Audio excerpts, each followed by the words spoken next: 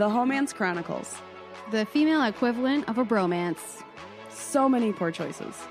But so many good types. But so many poor choices. I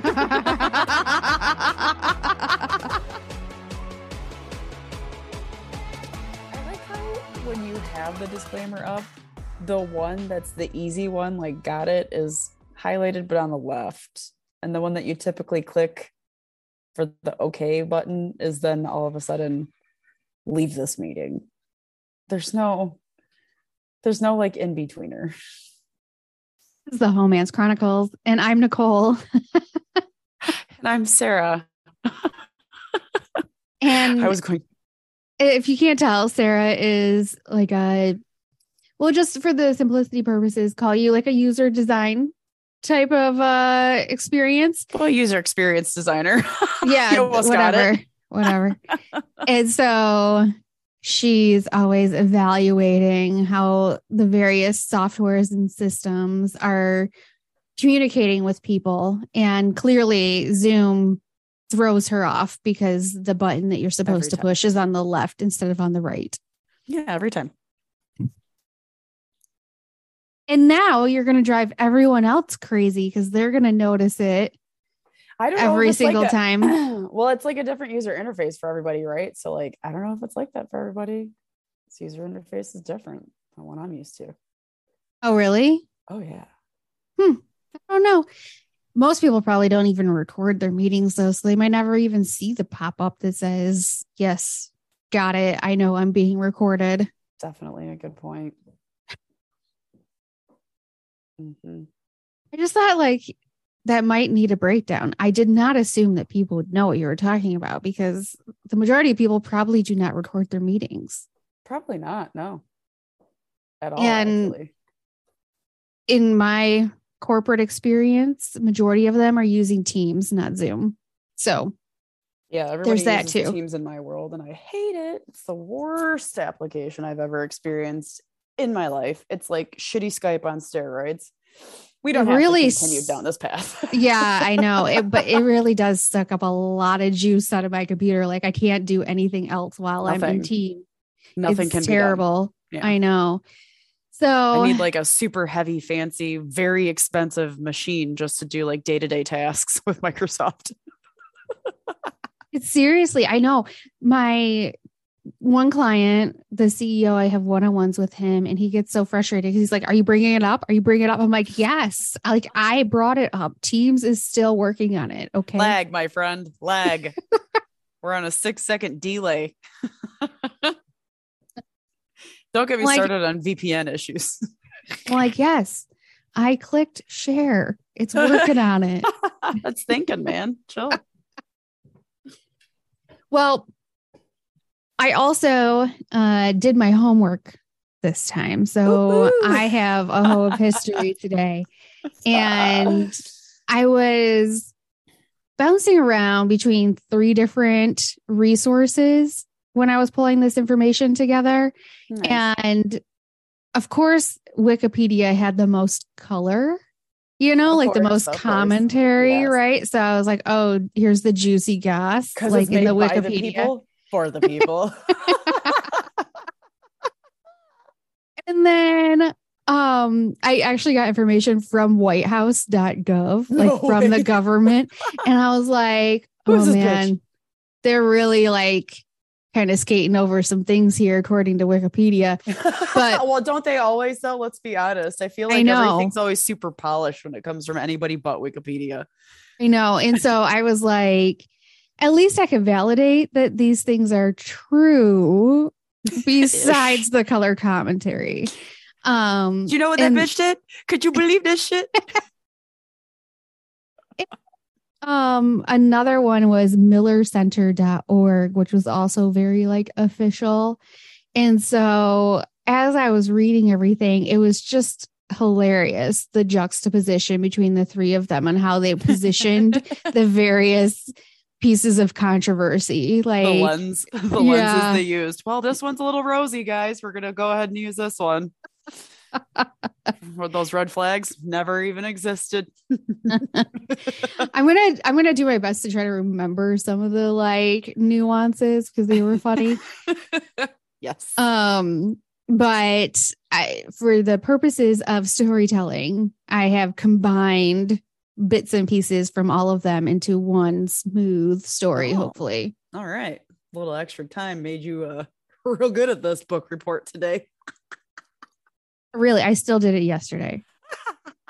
At least you didn't do it day of like I usually do. Yeah, I knew I wasn't going to have time today. So technically, I waited till the last minute that I could yesterday. I mean, it is the new format that we have seemingly is that we have to be prepared now, which is something we tried to not do the first time around.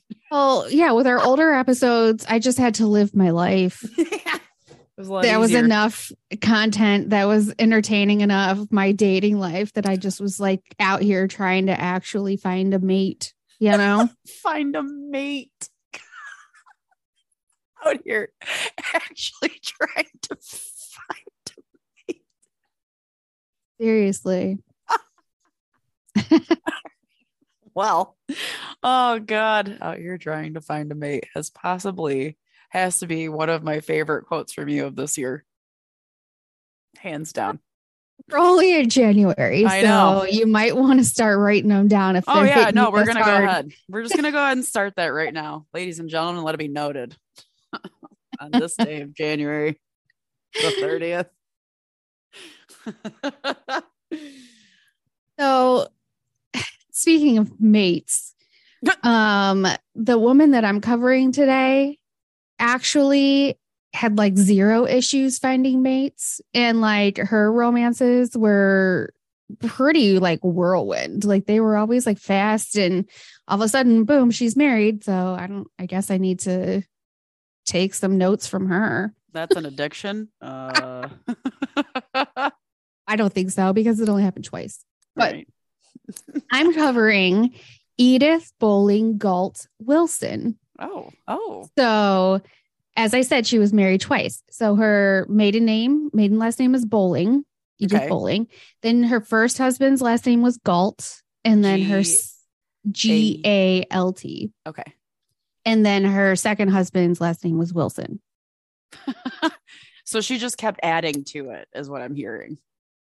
This is how it was officially written in all three sources. Yes, because she was necessary. I mean, I can appreciate that though. Like you're just not going to shed that skin, that layer of who you used to be. You're just going to carry it with you via name. That's cool. I mean, whether she did or didn't, I don't know, but that's how it's been written. So now she was, so she was actually the second wife of our 28th president, Woodrow Wilson. Oh, there it is. The White House. I was like, which one is it? Because I'm not good at history, even though we kind of do history stuff now. Yeah, I would have never guessed that. FYI. I made some notes to myself about other things I didn't think you'd know either. Oh, okay. Is that a check mark then? Did we just get, how many checks do I get? Is this a new game? Things she should have known but didn't? Well, since basically episode 1 of these Hoes of History, where I'm talking about Catherine the Great and you had no idea who she was, I was like, oh, I got to take it a step back. All right. Yeah. Pretend I'm new. I'm okay with that. I mean, there's also no reason that you would remember a lot of this stuff. It's just, I have a weird memory. Today I went to the doctor, and so I see her every 3 months to get Botox for my migraines. Okay. And so last time I saw her was like November or October or something. Okay. Sorry. My cat just like broke my chair, like knocked the armrest arm off of it. Oh my God. Will you tell August to calm down while we record? It's just 1 hour. He cannot.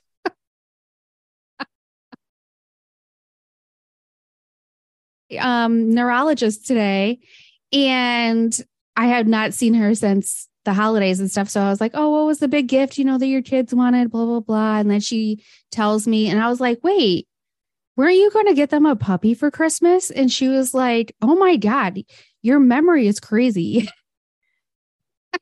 Yeah, I can understand why that to her is crazy because she probably sees a bunch of people all the time, but you see one doctor. So it's not that crazy, is it? Well, doctors, but still, it's also been 3 months, That's not too wild. So I don't know. She was impressed. I was like, yeah, got an all right memory. Actually, we need to get back to Miss Edith here. So she served as first lady from 1915 to 1921. In theory, she was first lady. So after President Woodrow Wilson suffered a severe stroke, she pre-screened all matters of state. Oh. So she functionally was running the executive branch of government for the remainder of Wilson's second term. So that's what the in theory was about. It's not because she may or may not have been. She was literally the fucking president for a minute. Kind of. So she was known as, quote unquote, the secret president. Oh my God. Didn't know that. Check. Or the first woman to run the government. Why can't we just call her the president? Like, why is that such a bad thing to say? She wasn't technically elected. So well, we'll get into it. Doing his fucking job. We'll get into it. Oh my God. So Edith was born October 15th, 1872. Libra bitches. Sorry. And she was born in Wyethville, Virginia, to Circuit Court Judge William Holcomb Bowling. So Bowling, like I said, her maiden name. Like Bowling Green. Yeah. So Lling. So she was kind of already born into politics.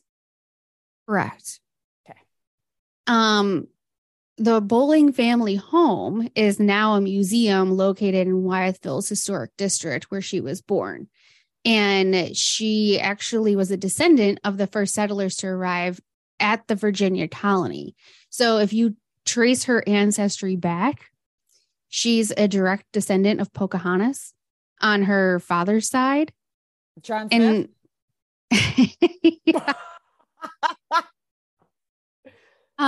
And was related by blood or through marriage to Thomas Jefferson, Martha Washington, and Letitia Tyler, which I think I'm saying her, Letitia. It's President John Tyler's wife. Okay. So she actually had 2 first ladies of the United States in her bloodline or related through marriage, somehow related to her. So this is reminding me of that young girl who figured out that all the presidents had the same like great grandfather or whatever, literally keeping it in the family. Oh, mm-hmm. So she had connections, essentially. She was in it. She did.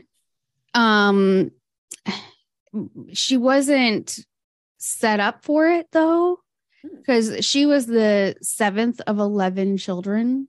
Oh, okay. Yeah. But 2 of the kids died in infancy. Yeah, so as they do in the 1900s. Yeah. And so since she was 7th of 11, and I'm not sure where the other 2 fell, the 2 that passed away in the line of children, but my guessing is that she must have been one of the younger girls, just based on some of the decisions that are made hereafter. Okay. All right. So the Bowlings were some of the oldest members of Virginia's slave-owning planter elite prior to the American Civil War. Yay. Okay. Yeah. After the war ended and slavery was abolished, Edith's father turned to the practice of law to support his family. So he was not a judge his entire adult life. Like, he wasn't a lawyer. Like, he actually was unable to pay his taxes on his extensive properties and was forced to give up the plantation seat. Oh my God.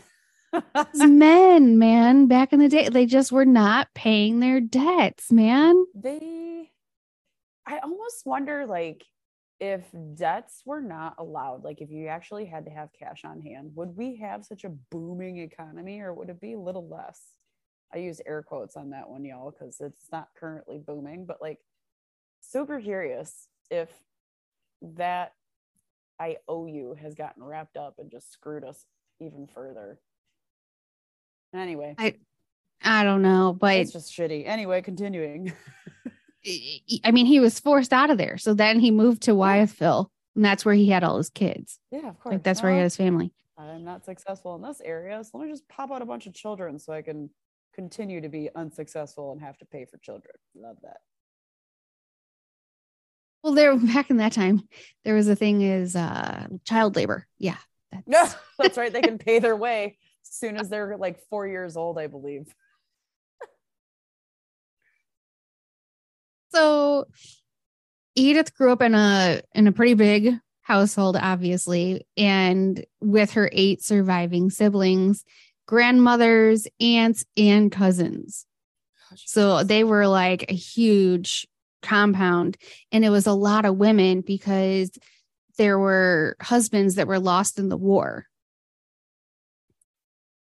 Okay, I'm like staring in the distance, trying to put all this together in my head. Continue. Okay. So there's a compound of people from all walks of life. Well, not all walks of life. It was their family, but it was just different like generations and spider webbed out as to who was there. And it was more women than men because the men had to go to war and they actually lost a lot of their husbands in the war. However, they remained supporters of the Confederate States of America. Man. Like they were very proud of their Southern planter heritage. Of course. Mm-hmm.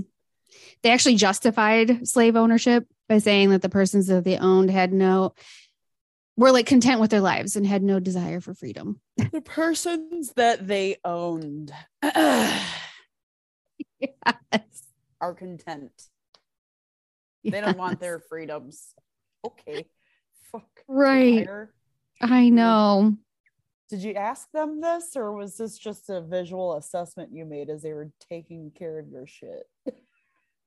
They're like, this is a better life for them than they'd have on their own, I'm sure is what they were thinking. Oh, yeah. Like the authority. Ew, gross. Okay. Yeah. So Edith didn't have a lot of formal education. Her sisters were enrolled in local schools, but Edith was taught how to read and write at home. So that's why I said I'm pretty sure she's one of the younger girls. Yeah, that's interesting. And her dad's mom, so her grandmother on her paternal side, played a big part in her education. Her grandmother was actually crippled by a spinal cord injury and was confined to the bed, and they had Edith watch her. What a terrible fucking existence. First and foremost, I don't have any kind of modern medicine. So like I tweaked my back and the next thing you know, I'm fucking laid up for the rest of my life. And then I got some small child who doesn't have an education to fucking take care of me / keep me company / entertain me because I have 0 things to entertain me because it's the fucking early 1900s. Oh my God. So what do they do all day? Oh, Edith had to wash her clothing, turn her in the bed at night, just generally look after her and turn her in the bed. Yes. Is she big? Is she old enough? She had a spinal cord injury, so she was basically paralyzed. But Edith also had to look over her 26 canaries. That answers my entertainment question. What the fuck did they do? 26 canaries. That would make me actually insane. It would. Like all the chirping. No, thank you. No, I have 2 birds already, and I'm all set. Thank you. Ooh, no thanks. So, how old is she at this time? Can you guesstimate? Do you think? Like probably 12. That's 13. Precisely what I thought. All right, I gotta roll you over now. Hold your breath. Like, what the fuck? Okay. Yeah. And it's all on a compound too. So it's not like she's alone doing this. There's like humans wandering about. Around, sure, but her siblings were allowed to go to school. Her grandmother oversaw her education.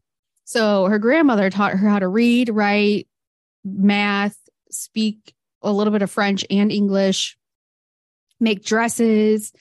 One thing they said is that Grandma instilled in her a tendency to make quick judgments and hold strong opinions.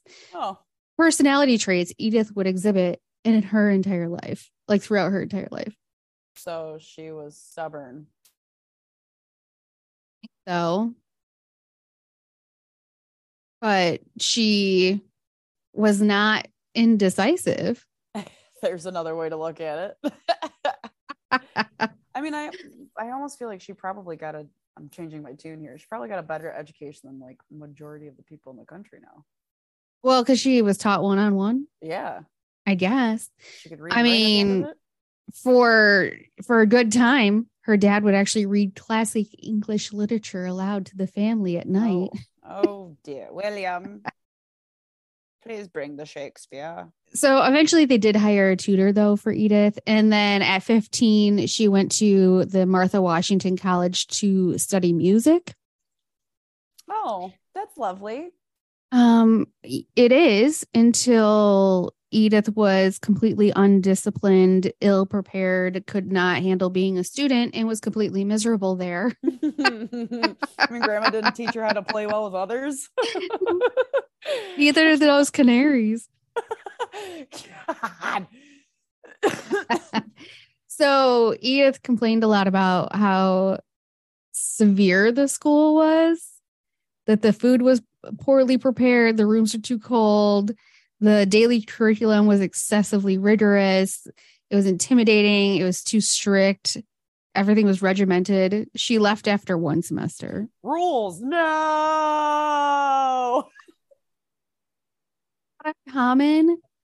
I should say it's a very common thread that we have seen in our other stories that we've covered, where the women that we tend to pick are the ones who are like, you want me to go to a building and sit there all day and behave myself? Fuck that.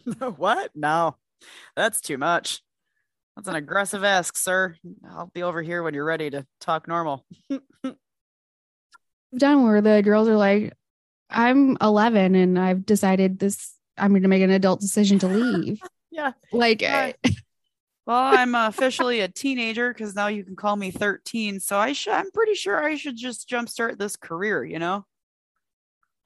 I mean, she was 15, so she was a little bit older than some of the other girls we've covered who've made these types of decisions. But I mean, it's going fast, you know? But yeah, so she lasted one semester there. And then she enrolled in Powell's School for Girls in Richmond, Virginia. Okay.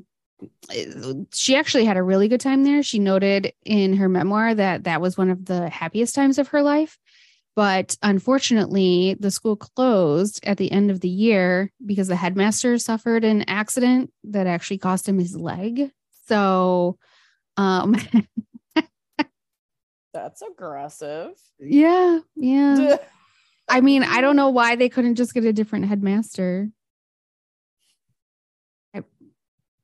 The whole school had to close because this guy was an amputee. I'm not sure what the deal was with that, but I mean, on occasion, and I'm going to just go ahead and put this out here, likely that when they started the school, he was the only one technically allowed to run it because he's the only one that was trained to do that. Probably made up the training. Exactly. There it is. He was like, I'm self-certified. Excuse me. We must close this class down until my leg heals. It's never coming back, though. It's not. Classes are canceled indefinitely. Canceled in college. I was like, wow, that seems aggressive. You just canceled the whole school's done because this guy lost his leg. Oh, bitch. Yes, it was really important. So now her dad's concerned about the cost of her education. So he refuses to pay for any additional schooling and shifts his focus to educating her three brothers. Okay. So that's why I said Edith wasn't exactly set up for first lady role, although it was like in her lineage. Mm-hmm. She didn't exactly have a straight path. Do any of them actually do? Like, none of them do. Let's be real. I don't know. Not one of the women that we've recovered have been like, yeah, I'm gonna do this when I grow up. They're all just like, hey, just make it to 10. Just want to make it to 13. Fucking 21 sounds great. Oh, it's so true. So sad, but it's so true. But true. Yeah, and it makes you think like you just never know what life's gonna serve up. You could end up being one of the most iconic women in history. Yeah. And it's just how the cards are dealt. I don't know.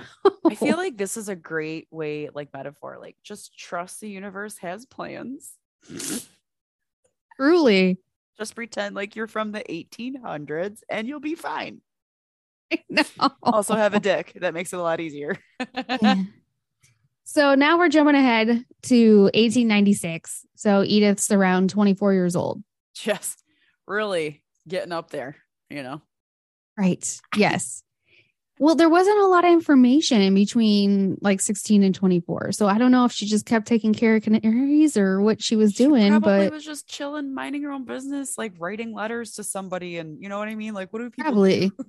Yeah. Writing So letters she to their was friends. Things just go a lot slower back then. She was visiting one of her married sisters in Washington, D.C. And that's when Edith met Norman Galt. And so he's a prominent jeweler of Galt and Bro. So the couple got married on April 30th, 1896. So like I said, she basically went there, met him, they got married. Like boom, boom, boom, boom, boom. Yeah. Again, as one does in that era. It's right. like the dating phase is just, let's just get married and figure it out after so that we can just hang out.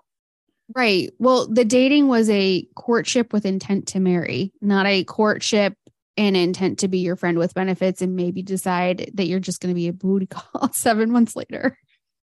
And then decide that you're not worth a booty call. So then you get ghosted immediately. But then when after you get ghosted for a couple of months, they come back and they're like, hey, I messed up. You're like, but too bad, I already found somebody. And then that somebody ends up being a piece of shit. Yeah. And then you're in another situationship and you don't know how you got there. Yeah. It's probably a lot easier back then. It was much clearer, that's for sure. We're married. As though that there was a lot of infidelity. Not that there isn't now. However. But there was blatant infidelity. And like, the audacity of it all, infidelity, because again, I think I said this last time, but there's like no phones, no cameras, there's no accountability for your actions immediately, and it's all hearsay and your relationship with that person that's telling you the things. And so it's not true unless you finally get caught. Like, it's, you know, way easier back then. Way easier to define a relationship and to step outside of it. Yes. A lot clearer. I don't get the rules anymore, guys. Man, I know. You're really, what a time to be alive for us. Jeez. What are these underwear things you have to put on? maybe that's the compensation, is like, it was kind of fucky when you had to put your clothes on. Maybe it took longer because you had to like tie everything to your own body. There was no such thing as elastic. So social things were easier. I'm not sure how that thread happened in your brain exactly. Like in my mind, I'm envisioning that you have like the can to can with the string, and it's like idea A and idea B. And somehow you're like, I'm going to thread these together. Yeah. No, it was a matter of like thinking about how difficult it is to get yourself dressed, but how easy it is to have labels. I don't know. Sarah's world. I need to go to bed. It's been a weird day. It would actually be harder to cheat because you'd have to get completely like out of your corset. There's another layer to it. Well, I guess maybe not, because all the hard stuff is maybe like above the waist. Anyway, we're getting off topic. We're good at that. Married to Norman. And 7 years later, she has a son, but he only lived for a few days. Oh, So sad. I know the difficult birth left her unable to have more children. Oh, Which, sad. have you noticed there's a theme about that in these stories as well? A lot of the women that we cover have issues with childbirth. And because they can't have children, or they end up just like adopting children or something, like they live these like amazing lives because they're not they don't have another choice, because back then there wasn't like surrogacy or, infertility clinics and whatever. Right. So they're just like, oh, okay, I guess I'm by done default, here. you have to enjoy your life. Right.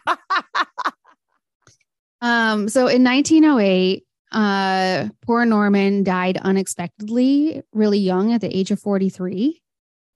So Edith hired a really good manager to oversee his business because he was a jeweler. Okay, jeweler.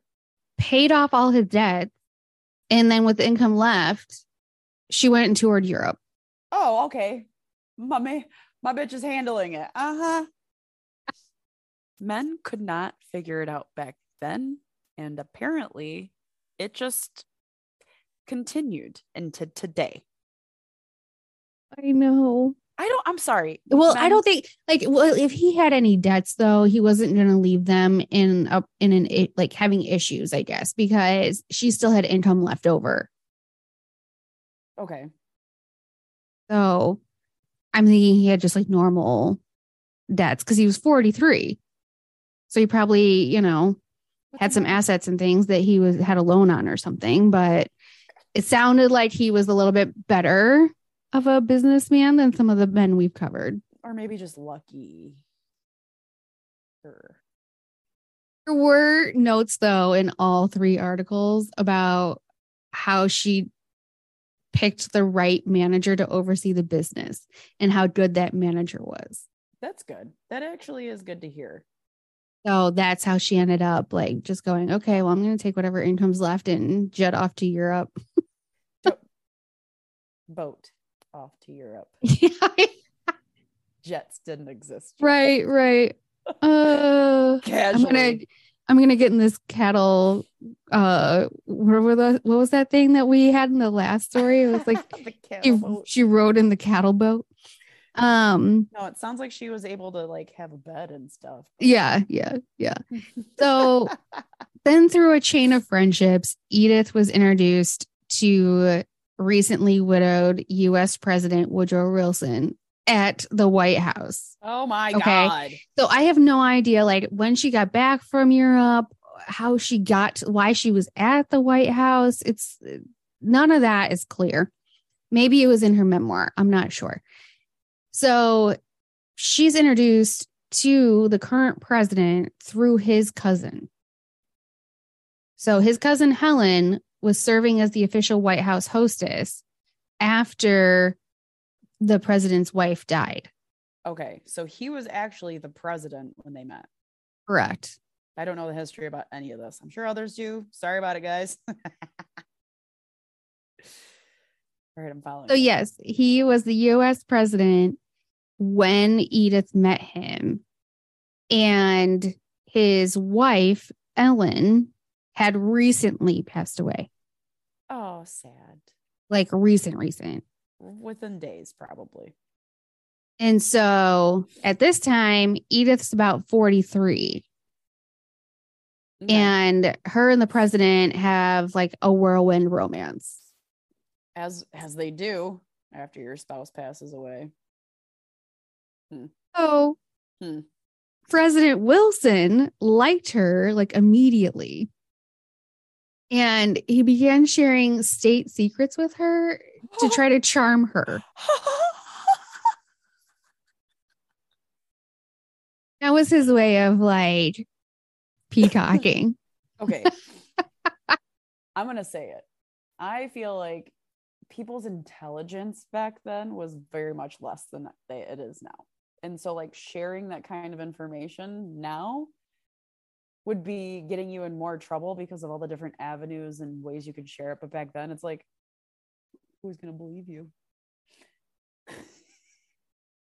I don't know. I feel like things when things like this happen, it's the reason why we don't do it now, because somebody had to fuck it up for everybody else. So now we all have to destroy our documents after 3 years and take trainings. And you know what I'm saying? Like, yeah, obviously. Because President Wilson was out here sharing secrets to his lover. So their courtship was brief and passionate, and they got secretly engaged. What? Mm-hmm.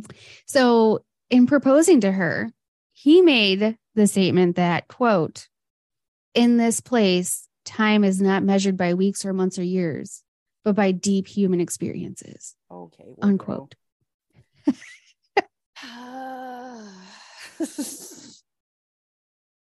Wilson's political advisors obviously were not keen on this idea. Well, they felt that his marriage, or his potential remarriage less than a year after the death of Ellen, would offend the American public and ultimately damage his reelection prospects. So it was an interesting piece of the story that I tried to muddle together between the 3 different sources that I used, because there was lots of glossing over, and then there was some like, I'm not sure if that's true. So we've summarized into what I'm about to say. All right. So Wilson's political advisors concocted a scheme to prevent him from marrying Edith. So there was gossip that Edith and President Wilson actually had murdered First Lady Wilson, his first wife. That's where I was coming from. That's why I went after you said that, because I was like, this motherfucker conspired to he killed her.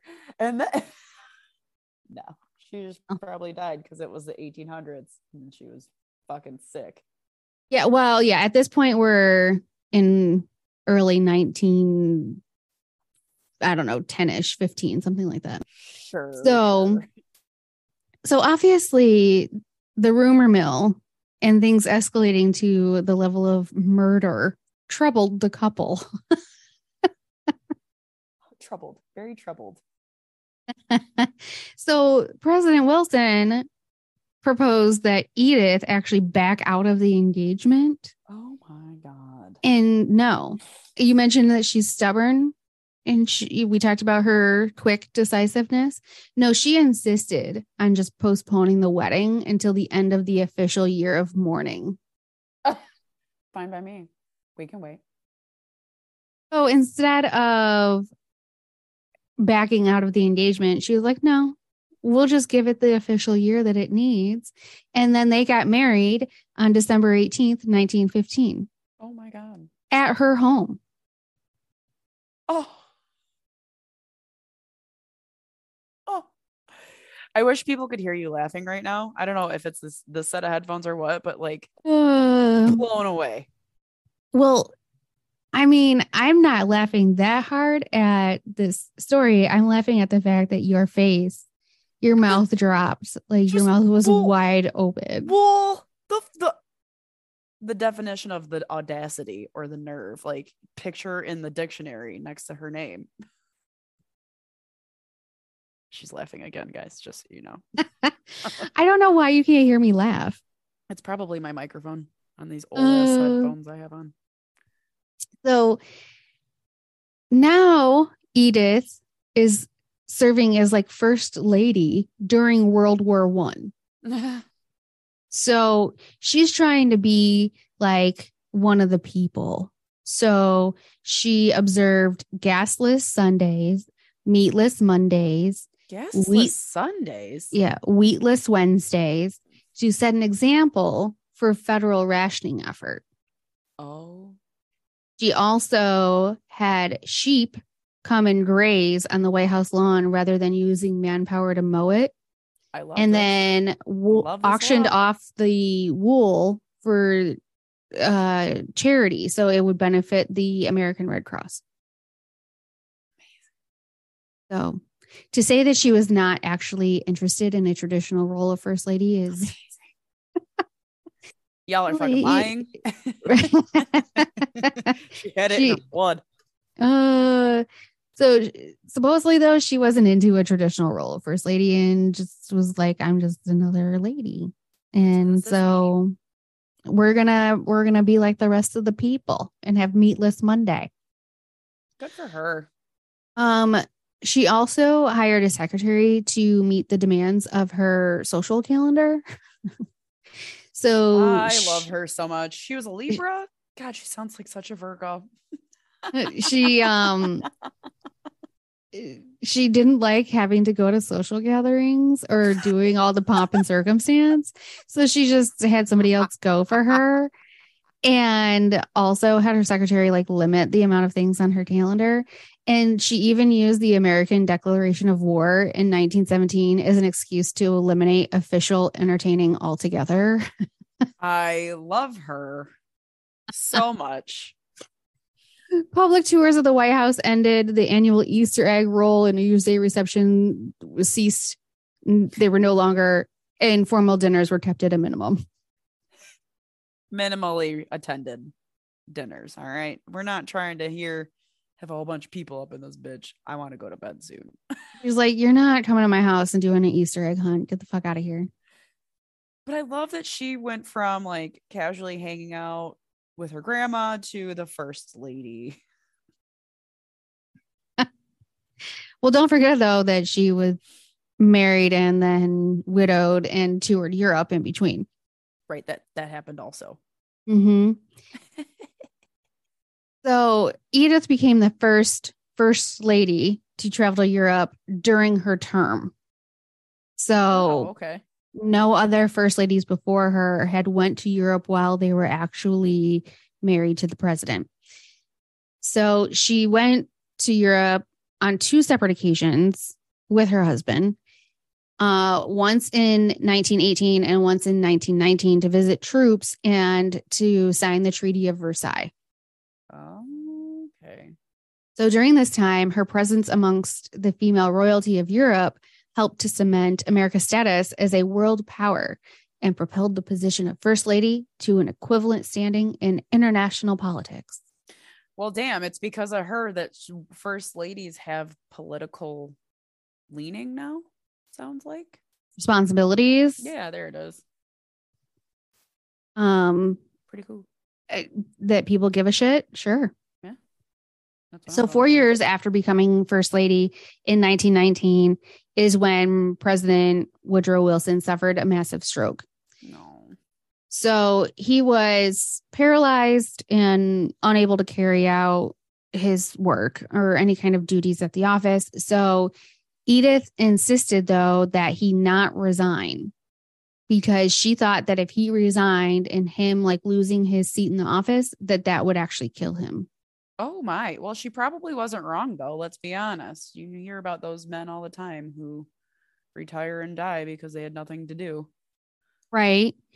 And in one of the articles, she actually always referred to herself as Mrs. Woodrow Wilson. Like she did not refer to herself as like First Lady or even as Edith. Like she just claims that she cared about her husband and didn't want him to die. So I mean, I believe it, honestly. I don't think that she was a gold digger. Doesn't seem like it. No. And so it's been said that it was the most like single important decision that she made during his illness, was to actually not have him resign. I bet. And she concealed the severity of his disabilities from the cabinet and the press. Oh, really? Yes. So she went and did some dirt. So I like her. No one was admitted into the sick room. She screened all the papers and issues and chose what to bring to his attention. So her role was basically like a secretary. And so she would report the president's decisions to government officials. So she claims like she didn't make decisions about anything significant, but she would decide on what was important enough to take to him. I love this. So she like inserted herself in front of all of these generals and all these men that are posturing. She's like, no, sit the fuck down. He's not going to see you today. I am. Yes. I love it. It's yes. so good. So good. Yes. And so she took her role like very seriously. And she was running the country as a president. So I would too. Right. As the first female president of the United States. You're going to love this. So she successfully removed Secretary of State Robert Lansing after he conducted a series of cabinet meetings without the president or Edith present. So he tried to go work around her and she got him kicked out. Motherfucker, fuck around and find out. He found out. Yep. He sure did. Edith, you bad bitch. So she also refused to allow the British ambassador, Edward Grey, an opportunity to present his credentials to the president unless Grey dismissed an aide who was known for having made demeaning comments about her. Good for her. So, I'm sorry. I recall you saying some shitty stuff about me. So no. Yeah, goodbye. I love this story so much. What a classic epic tale. Correct. It is very empowering. It's an empowering story. So she ultimately assisted the president in filling out paperwork and would often add notes or suggestions. And she was made privy to classified information and was entrusted with the responsibility of encoding and decoding encrypted messages. Wow. And until 1920, Wilson had almost no contact with anyone outside of his circle of family and doctors. He did not meet his own cabinet until April 1920. This bitch went ahead and did all that. She did. And she took her vows very seriously. I mean, she was like, we're getting married. We're stuck together in sickness and in health. And literally. I'm not letting this motherfucker die. So somebody's got to do this shit. Gravy, train, make it rain. Must I repeat? Hell yeah. So in her memoir, which was called My Memoir, stunning. Yes, was published in 1939. I mean, to me, it just symbolizes how she was like, let's just keep everything simple. You know, it's very clear. It's easy to make a decision about a title. You call it My Memoir. Listen, I grew up watching 26 Canaries, and let's just make this simple. So Edith justified her self-proclaimed role of presidential steward, we'll call it, arguing that her actions on behalf of Woodrow Wilson's presidency were sanctioned by Wilson's doctors, that they told her to do so for her husband's mental health. So Edith maintained that she was simply a vessel of information for President Wilson. I love her so much. I don't know what to tell you. It's doctor's orders. So yeah, suck a dick. Right. So obviously there were some people in the White House who did not trust her. Mm-hmm. Some believed that the marriage between Edith and Woodrow was hasty and controversial, which they tried to create a lot of drama around, as we discussed earlier.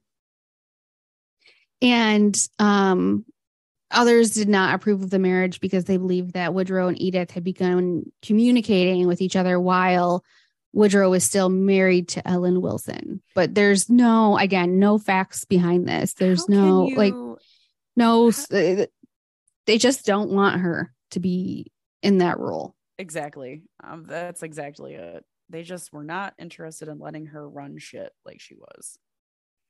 Yep. And then in 1921, they retired in Washington, D.C., where she continued to care for her husband until he died in 1924. So following his death, she headed the Women's National Democratic Club's Board of Governors. She published her memoir, and she even rode in President Kennedy's inaugural parade. Oh, wow. Yeah. Edith ended up dying of congestive heart failure on December 28th, 1961 at age 89. And there's a lot of weird things about this date. So she was supposed to have been a guest of honor that day at a dedication ceremony for Woodrow Wilson. Okay. Like it was for a bridge that was going across the Potomac River between Maryland and Virginia. And they chose that day because it would have been Woodrow's 105th birthday. So she died on his birthday, which was also the same day that they were supposed to do a dedication ceremony for him. Wow. Right? Wow. Synchronicities. I feel like she was supposed to be there doing all that.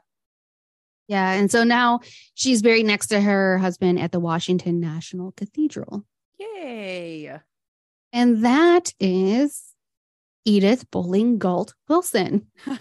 One of the baddest bitches out there, y'all. She was the definition of fuck around and find out. She sure the fuck was, man.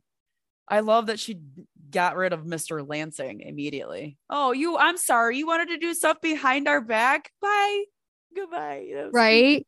Right. Yeah. Turns out we still run this country the way we used to, and you fucked up. So bye. I know. I don't know what it takes to successfully get rid of somebody, but she figured out a way to do it. And that, because I mean, he was Secretary of State. I know. I can't believe that you could just be like, oh, here's your pink slip.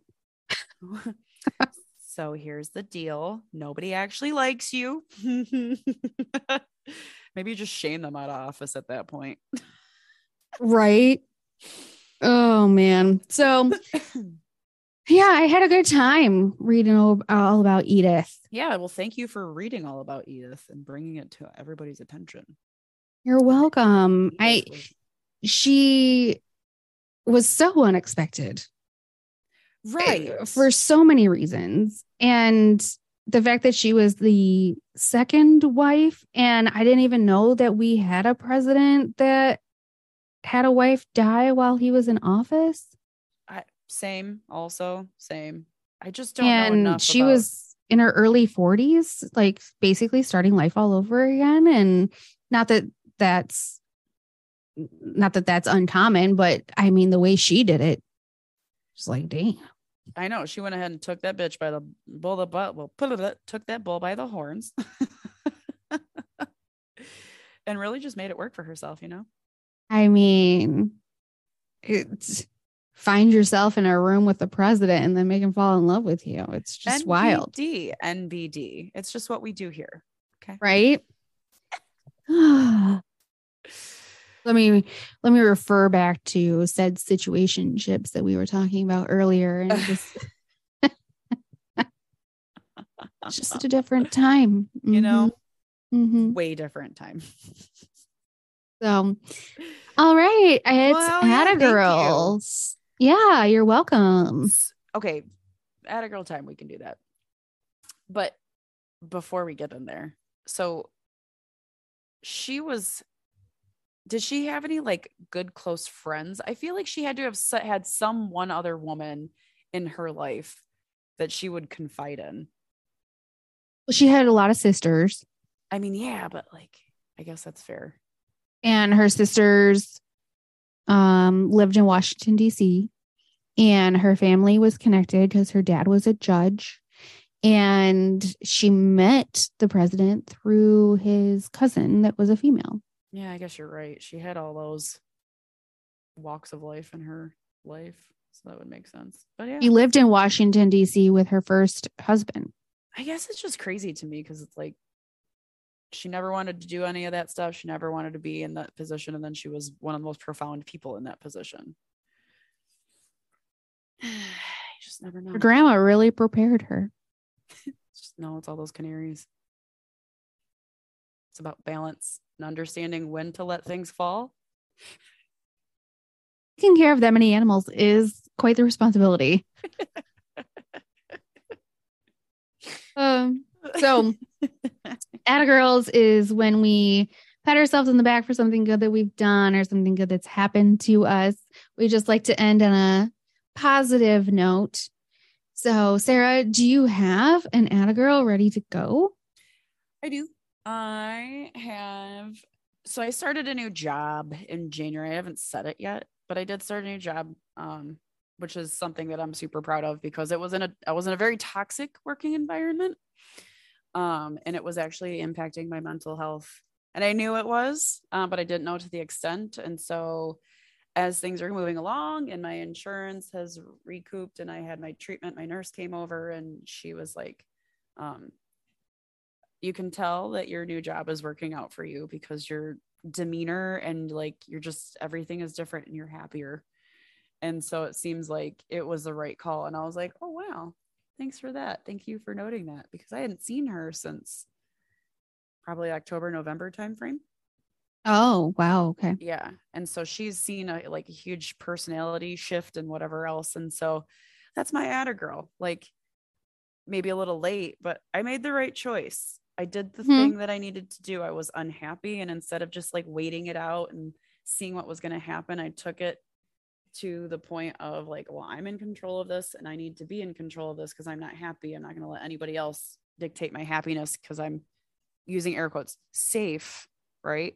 So I took it upon myself to switch up, find a new job and a new company and a whole new everything. I'm restarting everything basically. And I could not be fucking happier. That's awesome. Atta girl. Thanks. Because finding a new job is a job. Yeah, it's a fucking lot of work, man. A lot of work. And when you're super angry and depressed on top of it all, it just angrily apply to things. You're like, this one do I really need to have a fourth interview with Tom from IT? You know, it's like, ugh, it is. It's exhausting. So it's super exhausting. Good for you for following through because thank you. Man, that process sucks. It's the worst. It is the worst. But yeah, I good. I'm glad to hear that there's a noticeable positive change. Glad to report it. All right, talk to me, Goose. What you got? My Atta girl is once Mercury retrograde let up, and apparently now we're out of the whole shadow phase and everything. My list of appointments and follow-ups and whatnot that I needed to do, I have been taking care of, and they've been like seamlessly, like just like boop, boop, boop. Like I've got my annual physical on the calendar. Well, I called today to make my appointment thinking that I was going to have to wait a couple of months. They're like, oh, we have a cancellation for tomorrow. I'm like, okay. Don't mind if I do. See you then. Thanks. Hell yeah. Got my tax appointment set up. Already? I've got my tax man won't reply to my emails. Yeah. I got a massage on the schedule. I got my hair appointment on the schedule.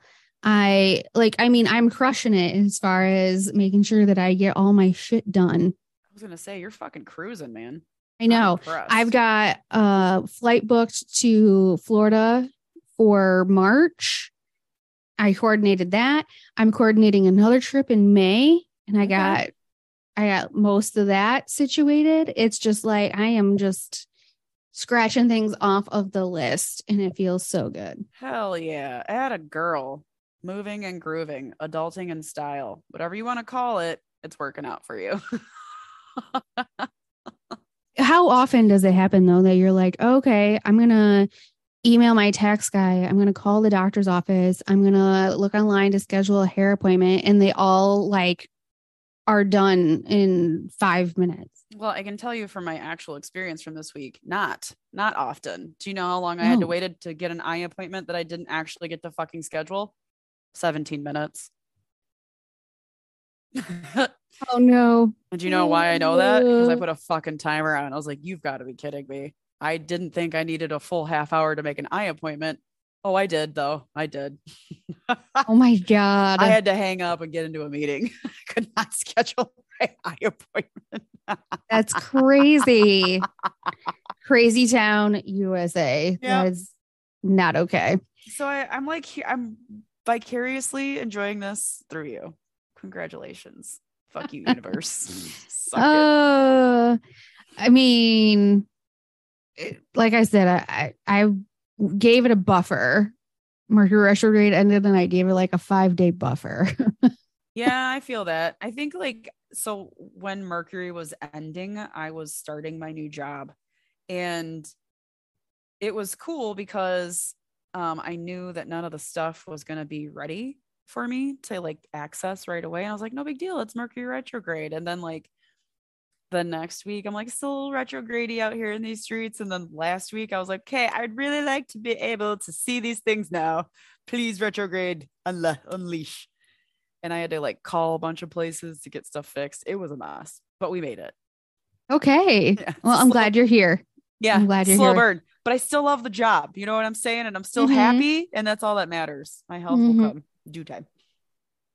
Well, if you guys liked what you heard today, please rate, review, subscribe, and you can send us a hoe of history on Instagram at homance_chronicles, or send us an email at homanspodcast@gmail.com. You can also join our closed group on Facebook, the Homance Chronicles, a judgment-free zone, if you want some extra nasty stuff in your feed.